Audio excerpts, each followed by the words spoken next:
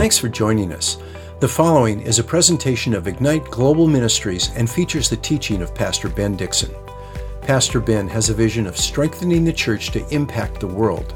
He serves as lead pastor at Northwest Foursquare Church in Federal Way, Washington.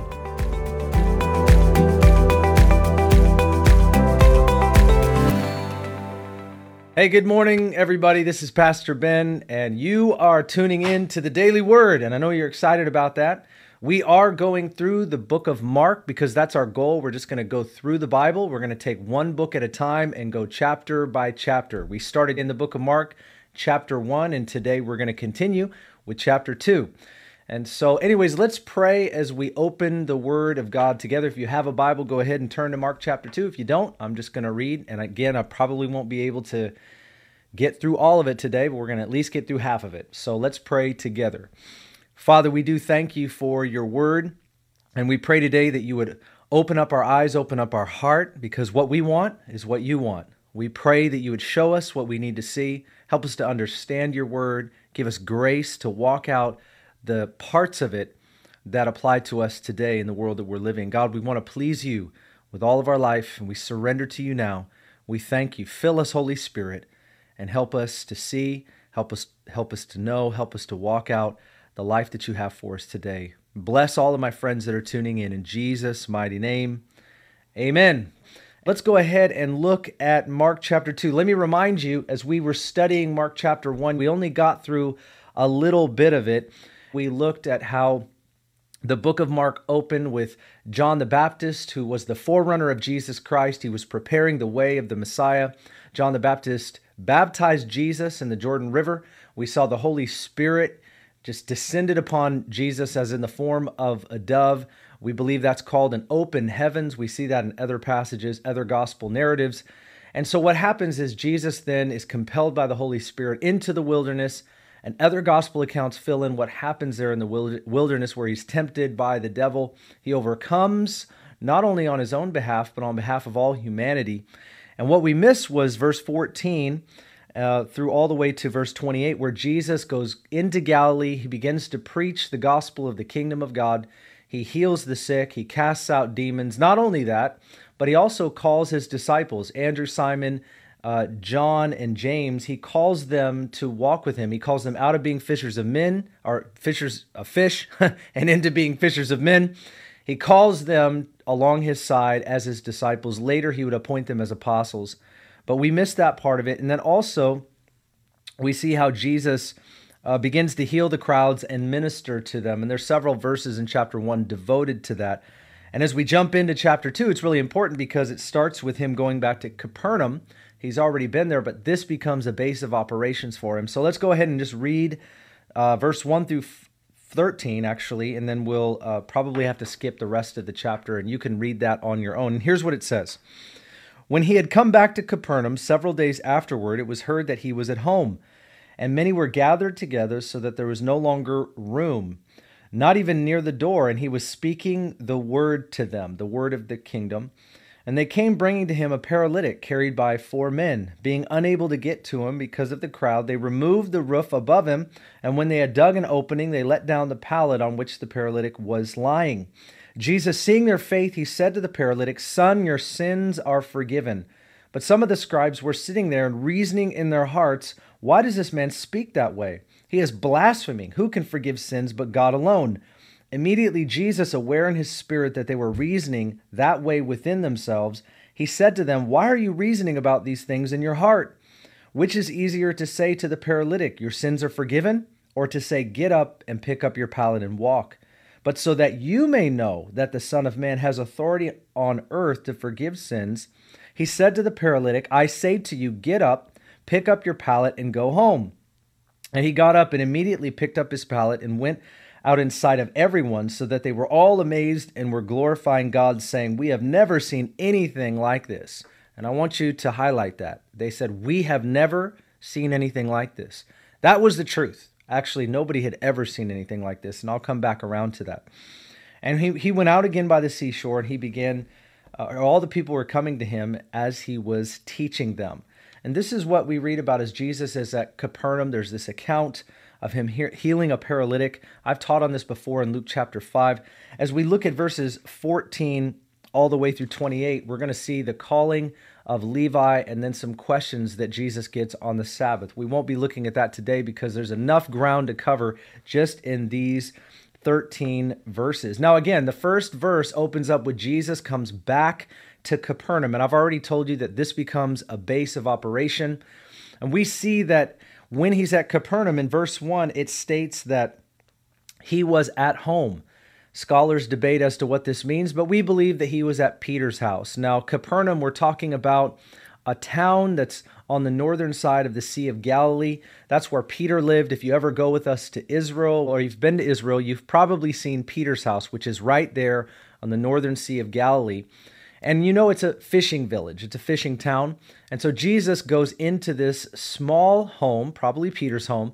And if you've ever seen these homes, they're basically one story and they have a roof and sometimes a small stairway up on the roof. Some of these homes have a little storage room on the roof. But what you're going to find is anywhere from 2, 3, 4, or 500 square feet. An open room is what it looks like. And actually, they have a house there right where they believe Peter's house was. I've been there. You can't go inside necessarily, but you can see it. It's about 400 square feet. And so this was a small home.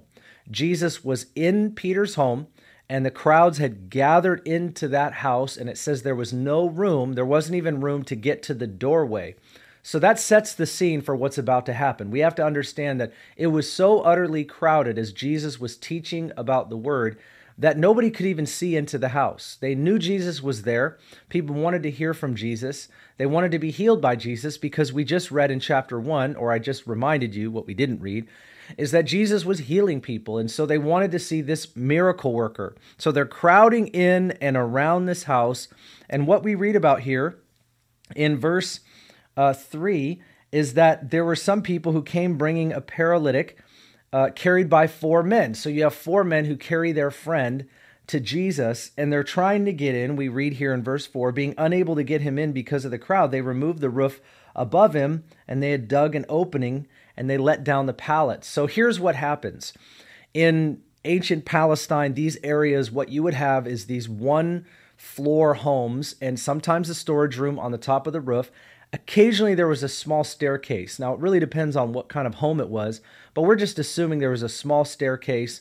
And the men that bring their friend to Jesus, knowing they can't get him in, they're thinking in their mind, somebody's got that mindset. I've got to get my friend to Jesus. So they go up onto the roof, and there were tiles or like these hardened clay pieces that would cover these beams on the roof. Often they would use thatch or whatever. So they had to remove these hardened clay tiles. They had to remove all of this thatch in order to create this opening. Now, to me, it's kind of fascinating that they would do something like that to somebody else's roof. I can't even imagine what that would feel like, look like, or be like if somebody opened a hole in my roof to lower somebody down. But that's what they did because they really felt compelled to get their friend in front of Jesus. And that's the kind of thinking that I believe God wants us to have, which I'll speak about in just a little bit. But that's what they do, okay? They have to really dig pretty heavily. They have to be pretty demonstrative here. To separate this area away, the roof, and to make a hole. It's not a little thing. It's a big deal. And they're ruining this person's roof because this is not theirs. And so that's what actually had to happen. And it says in verse 5, when Jesus saw their faith, he said to the paralytic, "Son, your sins are forgiven." Now, we obviously see from this that faith is seen through action. Jesus saw the faith, not of the paralytic necessarily, but he saw the faith of their friends of the paralytic. How did he see that? By what they did. Faith is not just something we have in our minds and our hearts. It is shown through loving action. There is something in our obedience that reveals what's in our heart. I want you to hear that. Something in our obedience, our action, is indicative of what's in our hearts. So what's in our hearts comes out, whether that's through our words or whether that's through our actions. But make no mistake, that's actually what will happen. Now, here's the question. Why would Jesus say to the paralytic, "Your sins are forgiven"? Well, I believe the reason that he said that was because the theology of that day was typically that a person was sick like this. He's paralyzed. He's probably a quadriplegic. And so they're thinking, the friends, maybe even the paralytic, they're thinking that this man is ill, this man is a quadriplegic because of his sins. And that was a typical theological view. And I'm sure they all had this, that some sin in his life caused this. So he's carrying guilt, he's carrying shame, he's questioning his own life, he's questioning his spiritual life, he's questioning his future. All of that's happening to this guy. Everybody around him's questioning him as well. You can imagine what that does for you in society. Not only are you disabled, but also people have this view that you're in this situation because of something that you've done. You may not even know. You wouldn't know what it was because people are born sick. People are born disabled. People are born blind. People are born deaf. But their theology was that if you were born this way or you somehow acquired this sickness, it was because of your sin. So Jesus looks at him because of the faith of his friends and says, your sins are forgiven. Now, why does he do this? Because clearly Jesus is making a claim to deity. What the visceral reaction comes from the scribes or the teachers of the law. And it says in verse 6, some of the scribes were sitting there reasoning in their hearts. Verse 7, why does this man speak this way? He is blaspheming. Who can forgive sins but God? Well, they're right. Nobody can forgive sins but God. But remember this, the fall, which was our disobedience to God, that's our sin, Adam and Eve, and then all of us being human beings are in Adam and Eve. When they sinned, the consequence of that sin was futility, which includes sickness, disease, and all matters of consequences. So the reason that we have sickness today is not just because you or I personally sinned, or if I do one thing bad, then I'm going to have sickness in my life. There might be some credibility to something like that happening on occasion. I'm not suggesting that it isn't the case ever, but I'm saying that primarily the reason that we have sickness, disability, or whatever is because of original sin. If we had not sinned in the beginning, we would be in the perfect state for which God created us. And that is what Jesus came to restore us back to. Jesus came to forgive our sins and restore us to right relationship with our Heavenly Father. The consequences of our disobedience is sickness, disease, and ailment. That's why the book of Revelation says that he's going to wipe away every tear. He's going to wipe away sickness. We're going to have glorified bodies, 1 Corinthians chapter 16. What does that mean? That means that our aging bodies, come on somebody, our ailments, our sickness, our disease, God is going to wash and wipe that away. Why do we know that? Because of what he did right here. Acts chapter 10 says that Jesus went around doing good, healing those who were sick, and casting out demons for those who were oppressed. The goodness of God was revealed in the loving action of Jesus to remove sin and sickness off of our lives. When Jesus told the paralytic, your sins are forgiven, he was saying, I have authority over sickness, which is the consequences of sin, and sin. He forgave his sins, and so they're questioning him. Who can forgive sins but God alone? This is blasphemy. No, God is Jesus, and Jesus is God. We believe in the Trinity, the Father, the Son, and the Holy Spirit. Jesus was fully God, and he was fully man. And this is really important for us to understand. He was and is the eternal Son. He was not just a man anointed by God. He was fully God, and he was fully man. If you or I ever hear somebody say anything different, they are in error. Let me repeat that. If somebody ever suggests that Jesus was just a man anointed by God, they are teaching false doctrine, or they have no idea what they're saying. The gospel is extremely clear. A man simply anointed by God could not say to this paralytic, your sins are forgiven. Only God can forgive sins. Only God could live a sinless life. Jesus lived a sinless life. He was born of the Holy Spirit, conceived of the Holy Spirit. Therefore, we know that Jesus has the authority to do this. They did not. He is making a divine claim. Jesus does this again and again and again. And you may say, well, Jesus didn't show up necessarily announcing I'm God the Son, and really clarify the Trinity. No, but he made claim after claim after claim. And this is one of those such claims. And we have to understand that. We have to realize that Jesus was making claims of his deity all over the place. And they knew it, and we need to know it. So the scribes, the teachers of the law, they're quite offended. Jesus is telling them that this is not merely about this man's sin. This is about original sin, which, by the way, Jesus came to conquer. Jesus came to overcome. When Jesus went to the cross, he died for our sin. He died in our place. The wages of sin is death. Jesus died in our place to take our wages, those that would believe upon him. He paid for our sin. That was the payment that was owed for what we have done wrong in humanity. But that doesn't just solve the problem of sin. It actually erases the whole concept of the effects of sin, which is sickness. If not in this life, in the next life for sure. And that's why Jesus went around healing people. Healing, saying the kingdom of God is here. Repent and believe the good news.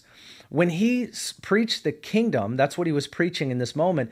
He was preaching the rule and the reign of God here and now. He inaugurated the kingdom in his coming and in his ministry. He was showing that a new era had been ushered in with his coming because he was the king of his kingdom. And the rule and reign of God has touched earth. When we pray, your kingdom come, your will be done on earth as it is in heaven. See, this is a different concept than us just praying that we would go to heaven someday. It's Jesus taught us to pray your kingdom would come and your will would be done on earth as it is in heaven. It's like this kingdom realm intersecting with earth. That's what the Garden of Eden was. And Jesus manifested that kingdom when he healed people. And so he's showing, I have authority over sin and sickness. Why? Because I'm the king and I've inaugurated my kingdom. I'm ushering that kingdom in. He's talking to them again and again about repent and believe the good news. Now the scribes, they're very angry about this, but Jesus he's not bothered at all because he knows who he is, and we know who he is. And so we read about how they're offended. And you go down here now to verse 8. Jesus immediately, he was aware in his spirit that they were reasoning that way within them. And he said to them, why are you reasoning about this in your hearts? Now this shows us that he has this supernatural power. Jesus can know what's in the hearts of people. We see that again and again in the scriptures and the gospel accounts. And here is one of those occasions where he actually can tell what's going on in their minds and hearts. That's just like, woo! But Jesus has the ability to do just that. He's omniscient. Come on. He knows the past, the present, and the future. He has perfect knowledge about every person on the planet at the same time. Once again, fully God, fully man. He's exercising his power in this moment, and he's trying to reason with the scribes and the teachers of the law using his supernatural discernment. Why are you reasoning this way in your hearts? And he asks them a question. He says, which is easier to say to the paralytic, your sins are forgiven, or to say, get up and pick up your pallet and walk? Why is he asking this question? He's trying to question them. He's trying to help them understand something because he's about to heal the paralytic. Okay, he's about to bring healing power to this quadriplegic. And so what does that mean? He's saying, watch this. Is it easier for me to say your sins are forgiven or get up and walk? He's tying the two together, that they're basically equal to a person like him. So he says, so that you may know that the Son of Man has authority. Verse 10, to forgive sins, he said to the paralytic, I say to you, get up, pick up your pallet and go home. He's saying, so that you know that I have this authority for which you are calling me out as a blasphemer, I'm telling you, watch this. Get up, pick up your pallet, and walk home. And that's exactly what the paralytic does. Jesus shows that he has deity. Jesus is making a divine claim, and then he backs it up with power. Now, it says in the very next verse that the people who saw this were amazed. Not everybody. Okay, not everybody. The scribes and the teachers of the law were not amazed. In fact, they were offended. But I want you to be reminded of this. When they say in verse 12, we have never seen anything like this, the truth is they had never seen anything like this. The last time that Israel or anybody had witnessed miracles was the time of Elisha. We're talking hundreds and hundreds of years before Jesus came. Think about that for a moment. These people had never seen this kind of miracle, period. And they see this credible miracle of a quadriplegic immediately getting up and walking for the first time in his life. They see that and they're still offended at Jesus. Now, that's a witness against them, is what that is. The people were amazed. The people were like, this must be the Messiah. Everybody's wondering who he is. Everybody's wondering how they should feel now and how they should follow him, how they should treat Jesus. But the scribes and the Pharisees, they're still thinking, man, he's a blasphemer. How in the world could they be thinking that when they know they've never seen credible miracles like Jesus had performed? Not since the time of Elisha. So they were only stories that they read from the Torah, stories that they told their children, stories that hopefully they longed for to see in their day. And here they're seeing it right in front of them, but they cannot receive Jesus. And that is something that's very, very serious. The miracles were a witness against them. Here's a principle. A miracle is not always enough to change a heart. Hearts have to be changed through choice. People have to make the decision to believe. God is constantly knocking on the door of our hearts, but we choose to believe. And sometimes we think, well, if a healing occurs or if a miracle occurs, every person that's ever prayed the prayer, God, if you just get me out of this situation, then I'll follow you. Not always true. Not always true. You know that's the truth. Maybe you prayed that prayer a couple times and you didn't follow him when God clearly got you out of something. God did something on your behalf, but it wasn't enough for you and it wasn't enough for me to necessarily change our lives. But there are times where God will do miracles, but he does those out of his mercy. He does those out of his love. He does those in response to our prayers, in response to our faith. But those miracles in and of themselves are not always enough to change our hearts. And this is a great example of that very thing. And so what do we learn from this passage today? Well, there are several things. And I just want to point out the people that we see in this situation. You obviously see several different characters in the story.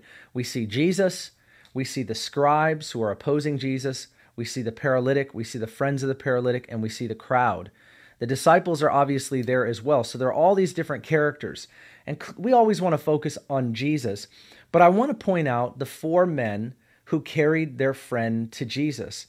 I want to point that out. I want to give you 3 points. And I've preached sermons on this passage before. And I just want to make this fresh to us. And the first one is we must work through, or people don't come to Jesus. They are brought to Jesus. We see this in verse 3. I've already read it. But it says they came bringing to him a paralytic, their friend, a quadriplegic. The fact is, this person would not be able to come to Jesus on his own. And so his friends had to have the compassion and the faith to go and get their friend. It's such love that it was required, this love for their friend, to go and get him and bring them to Jesus. Everybody else crowded into the home.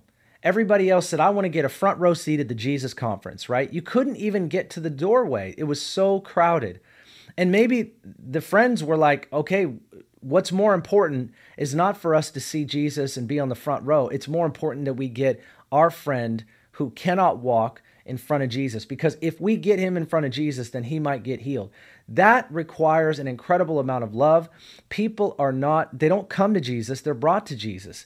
And spiritually speaking, we've got a lot of friends that may never come into the doors of a church and they may never come to our home group, but we can go to them. And that's what I'm talking about. People do not necessarily come to Jesus or the Jesus conference. They don't necessarily come to the church, but the church can come to them. We can go to people even if people don't come to us. We are the church. We are the called out ones. We are the ecclesia of God. So therefore, we can go in the power of Jesus, in the name of Jesus, with the gospel of Jesus, and we can share the love of God with people everywhere. Sometimes what we need to do is we need to think of our friends as those that are spiritually paralyzed and say, if they don't get brought to Jesus, they're not going to come. That's why he sends us back into the world so that we can care for those that he also cares for himself, that he gave his life for. And we see this in the life of these men. That requires an incredible amount of love. The second principle is that we must work through the obstacles to get people to Jesus. We see in verse 4 that they get to the house, they can't get in, many of us would just give up. We just walk away. Hey, there's no way I can get you in. I'm sorry, friend, So somebody gets the idea, let's open up a hole in the roof. And I love that person. I don't know who that person is, but I love those people. I love the people that have the kind of audacity to just say, let's open up some hole in somebody's roof. Who cares? And then let's lower our friend down, like as if they had enough rope. I mean, they had to think this through. They had to talk about it. Who's going to go up there and pull away a big enough hole in this roof to lower this person down in front of Jesus? Who's going to get the rope so that we can carefully lower him down? I mean, what if he fell? All of these things that could easily go wrong. But what they're really thinking about is they're thinking about, I've got to get my friend in front of him, and we got to do whatever it takes to get him in front of Jesus. We've got to work through the obstacles. And that really is what faith is all about. Faith is all about us not just going, well, it didn't work out. What is it going to take?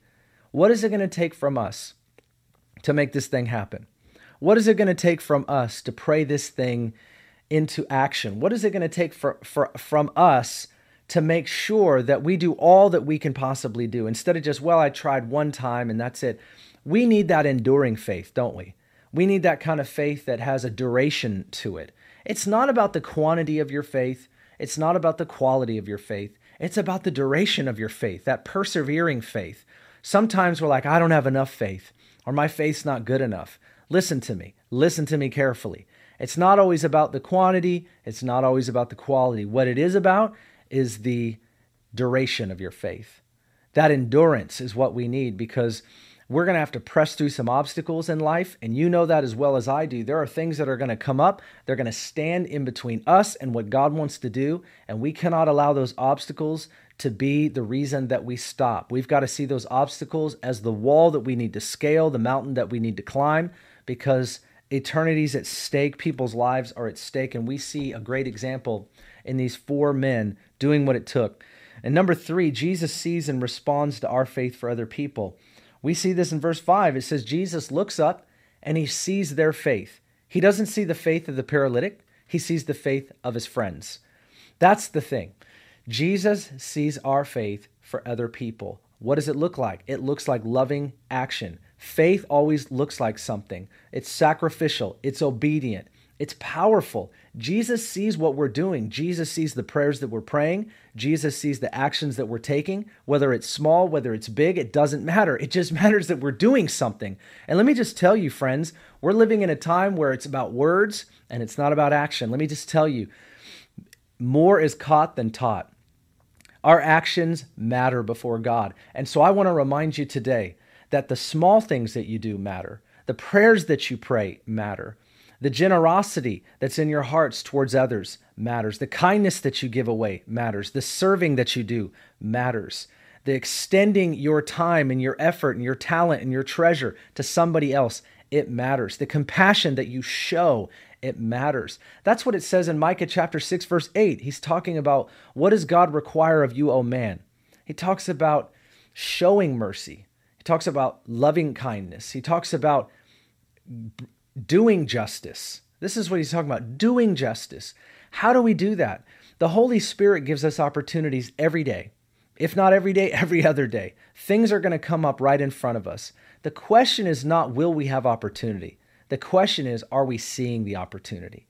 Are we seeing the things in front of us to do right? In this moment, I would tell you that these 4 people are doing justice. They see this profound injustice. Their friend is a quadriplegic and there's nothing they can do for him. They cannot heal him. They don't know what to do. There's nothing, but they hear about somebody that can change the reality of another person. That's Jesus. Jesus is not the medication. Jesus is the cure. And these guys know that. They're thinking, if we just get our friend in front of him, his life could change. And so their faith, all of the chips are in the middle of the table. They're banking it all on Jesus. We're going to go get him, and we're going to put him in front of Jesus. They work through the obstacles. Their faith is enduring. Their faith is persevering. Their faith is clear. Their faith is evident. Their faith is found in their actions. Love is revealed by action. It cannot just be in mere words. 1 John tells us that. Love is not just in words only, but it's in action. And so God will give you and he'll give me opportunities probably every day to do something, whether it's small or big. And the question is, are we seeing it? Are we applying our faith to it? Are we responding to the Holy Spirit? If you ask me, you say, Ben, how do I do justice? How do I do right by other people? How do I become more compassionate? You have to act.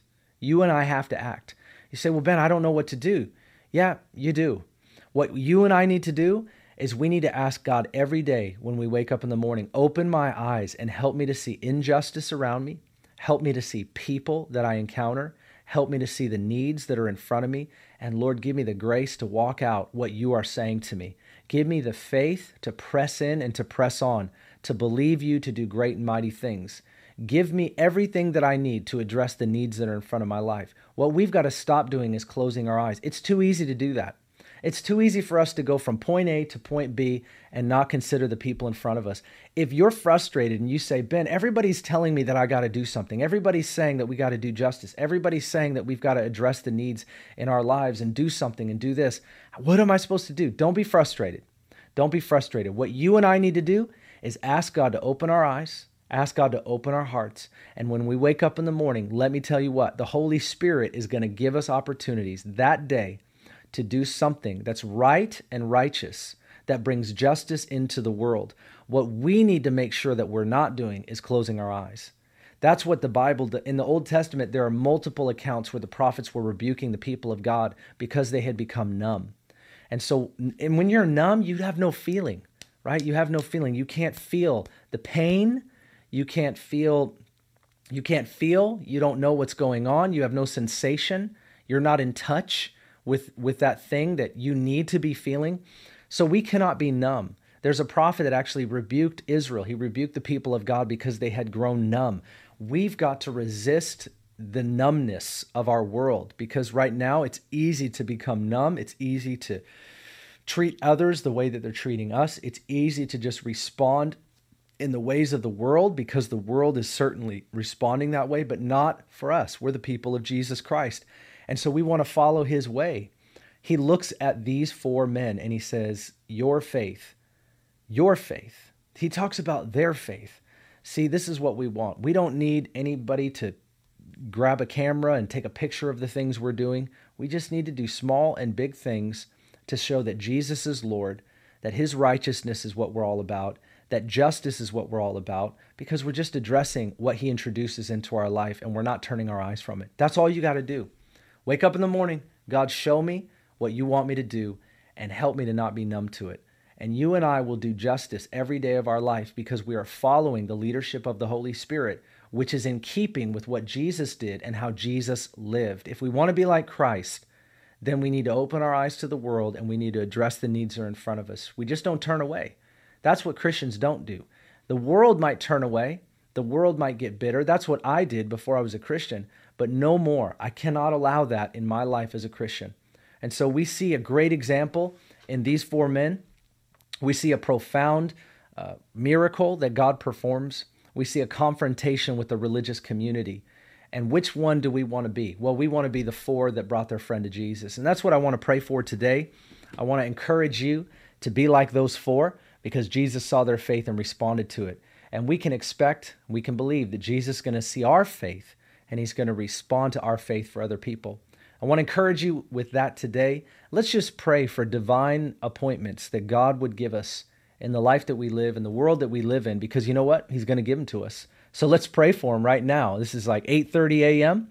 We got a whole day ahead of us. And I believe God will give us all kinds of opportunities as we pray. And so pray with me right now for that very thing to happen.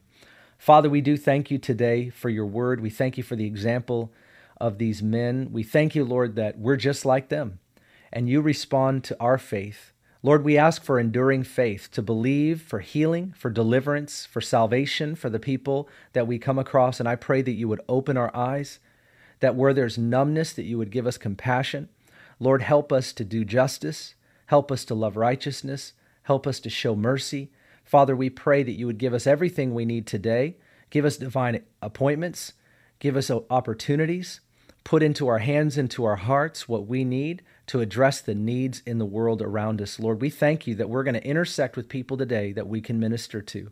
Help us to not turn away, but turn towards those that your heart is already bent towards, because you're touching people all over the place. And we want to be on mission with you today, just like we see in this story.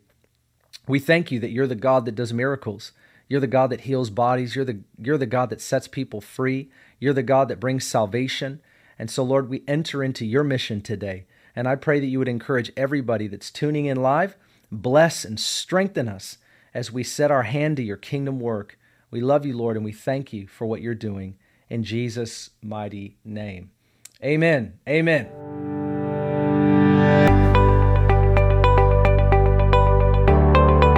Thanks for listening. If you'd like more information about Ignite Global Ministries, please go to our website, igniteglobalministries.org. While there, check out our Immersion Discipleship School and the books Pastor Ben has written.